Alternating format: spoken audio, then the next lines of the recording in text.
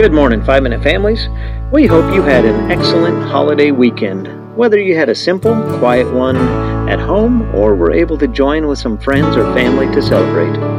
Ours was going to be with a small amount of extended family, but even that got canceled last minute due to the wonderful COVID-19 coronavirus. We made the most of it anyway and enjoyed ourselves despite the ever-changing plans. Ever-changing. That word makes me think. We are told to be flexible and to strive for excellence, but also to accept whatever comes our way. That can be so very hard at times. Isn't it nice to realize that God is never changing? To realize that while circumstances may alter around us often, we can have faith in God's constancy. He is all-powerful and majestic. We never need to doubt that He will use all these things for His glory and our good. Psalm 29 tells us to give the Lord His glory and to worship the Lord in holy splendor. And then the psalm goes on to describe God's voice. When a physical, earthly storm rages, we can hear the power and majesty of our earth. Yet we need to look at the power and majesty of the Creator of those weather storms, so much more than the storms themselves.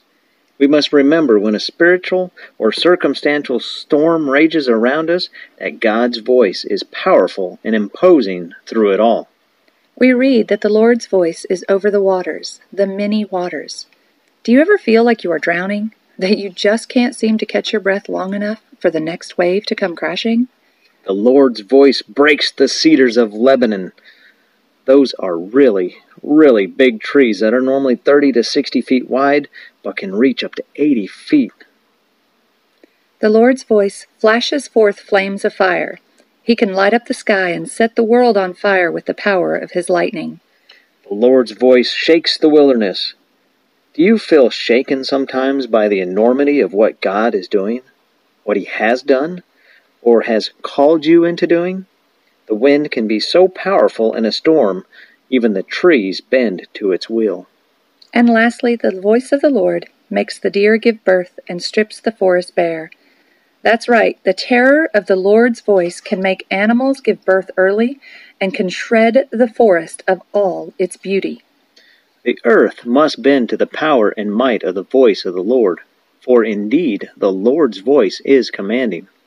But, 5-Minute Families, we do not have to live in fear of the power of God's voice like His earthly creation. First, we must recall that He gave us a refuge in Him. We always have refuge in the storms of life when we turn to Him. Psalm 94:22 tells us, "But the Lord is my refuge, my God is the rock of my protection." Second, we need to remember that while at times the Lord speaks with thunderous power, other times He speaks in a still, small voice, like in 1 Kings 9. The reality is that God will not always meet our expectations. He will defy them, He will exceed them, but He will not always speak to us the way we are expecting Him to. So, how then can we truly hear and not fear the voice of God? Number 1, spend time in God's Word daily. You see, Samuel may not have recognized God's voice, but Eli did. You and I can recognize His voice because we have His never-changing truth to compare our thoughts and ideas to. And number 2, listen to God.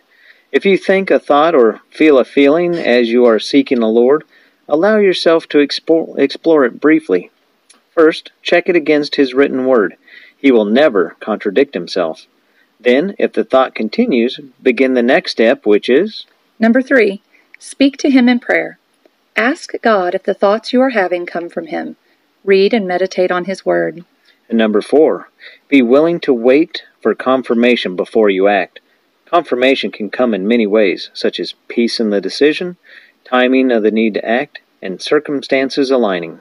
Number 5, sometimes, if we are still having trouble with a decision, then we need to seek godly counsel. Iron sharpens iron, and we know that where no counsel is, the people fall. But in the multitude of counselors, there is safety. So 5-Minute Families, we pray that you are blessed as you seek to hear the voice of the Lord this week. Check us out at clearviewretreat.org for more information about our ministry, and God bless.